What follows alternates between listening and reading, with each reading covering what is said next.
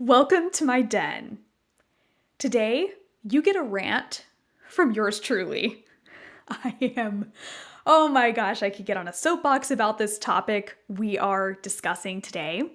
And I hope to have a guest on perhaps in the future so we can debate and rant about this topic together. I know many of you are parents. You're not just leaders, you've got kids. Maybe they're Gen Z, maybe they're Gen Alpha. And we are at a crucial crossroads right now in America that will literally define this decade. And I believe it's the defining issue of this decade, which is, will our education keep up with AI or will our skills become obsolete? And today's episode is going to touch on several different aspects of the ban on ChatGPT in many of our school systems and why that's literally sabotaging our kids from preparing for the digital economy. So buckle up your seats or your time machines if you're cool like that, and join me in my living room for a rant with me. You're listening to Native Digital, Native Analog, the show where we unpack the collisions and commonalities between my generation and yours. I believe that if you don't have a Native Digital on your board of directors, your leadership team, or at least one you pay to pester you like a fly in your ear, your business won't survive. Let's change that today.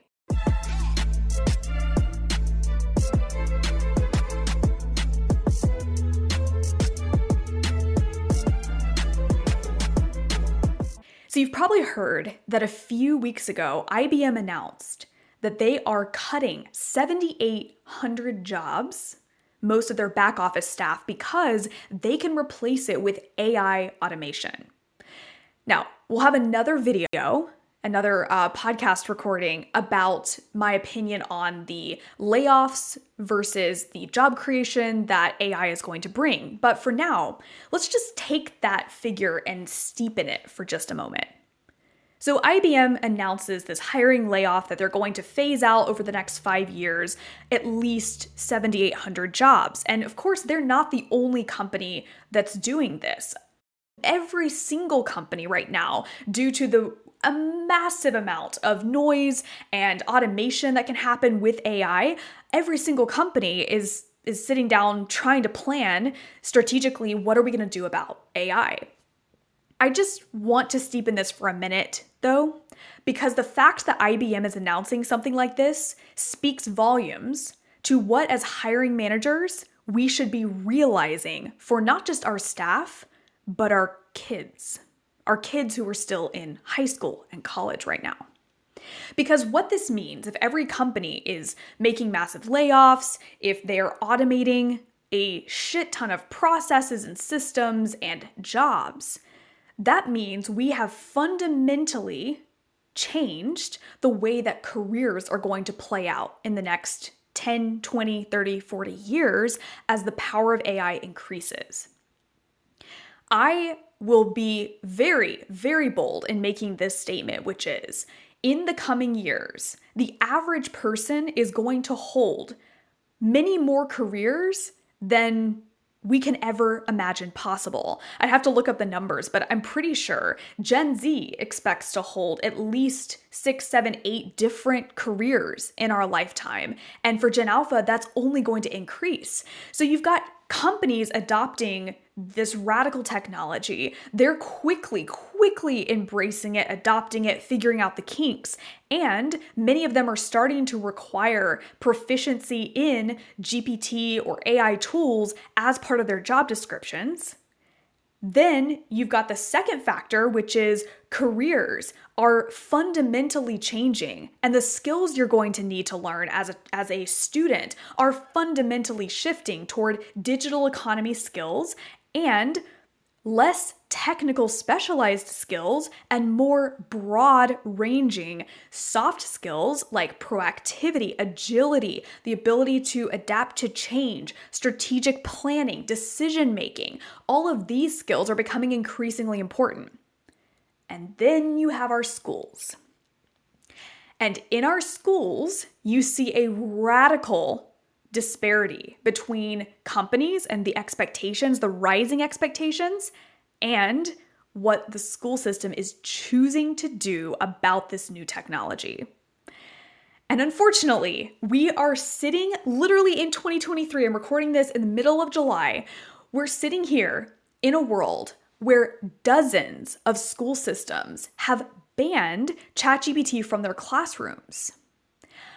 I am outraged by this. Like, we literally started the DiskSkills community for Gen Zers plus GPT as a rebellion to what the school system is doing. Because if you take those figures I just mentioned of IBM and the companies adapting, and you take the career paths shifting concept, then as a student, the most important skill you could possibly be learning right now is, as we term it, DiskSkills, which encompasses a body of soft skills, of agile thinking, of demonstrated skills that are made for the digital economy, that are learned digitally and demonstrated.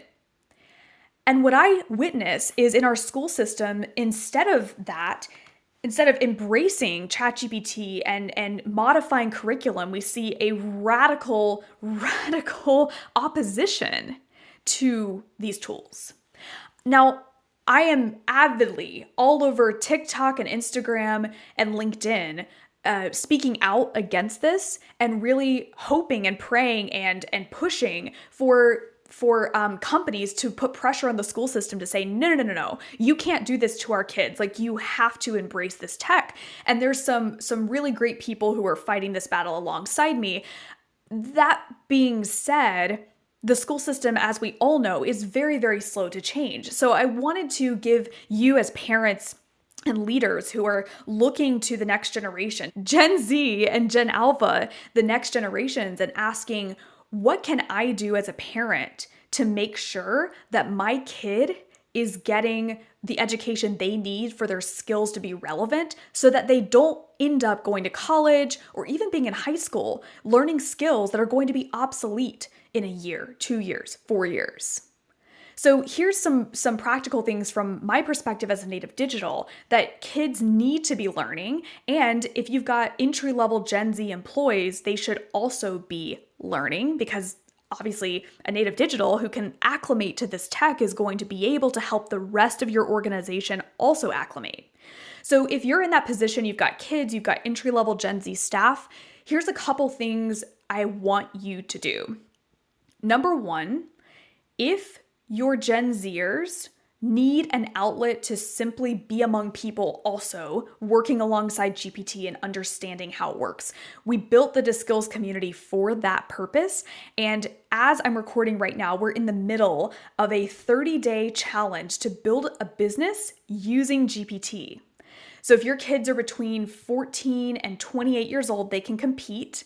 There's $2,000 in prizes, some amazing podcast features for the winners, and a whole lot more. But really the purpose of this competition is to help students contextualize all of these AI tools they're hearing about and really have a defining time frame and goals that they can put effort toward to actually learning how to use GPT instead of just hearing about it.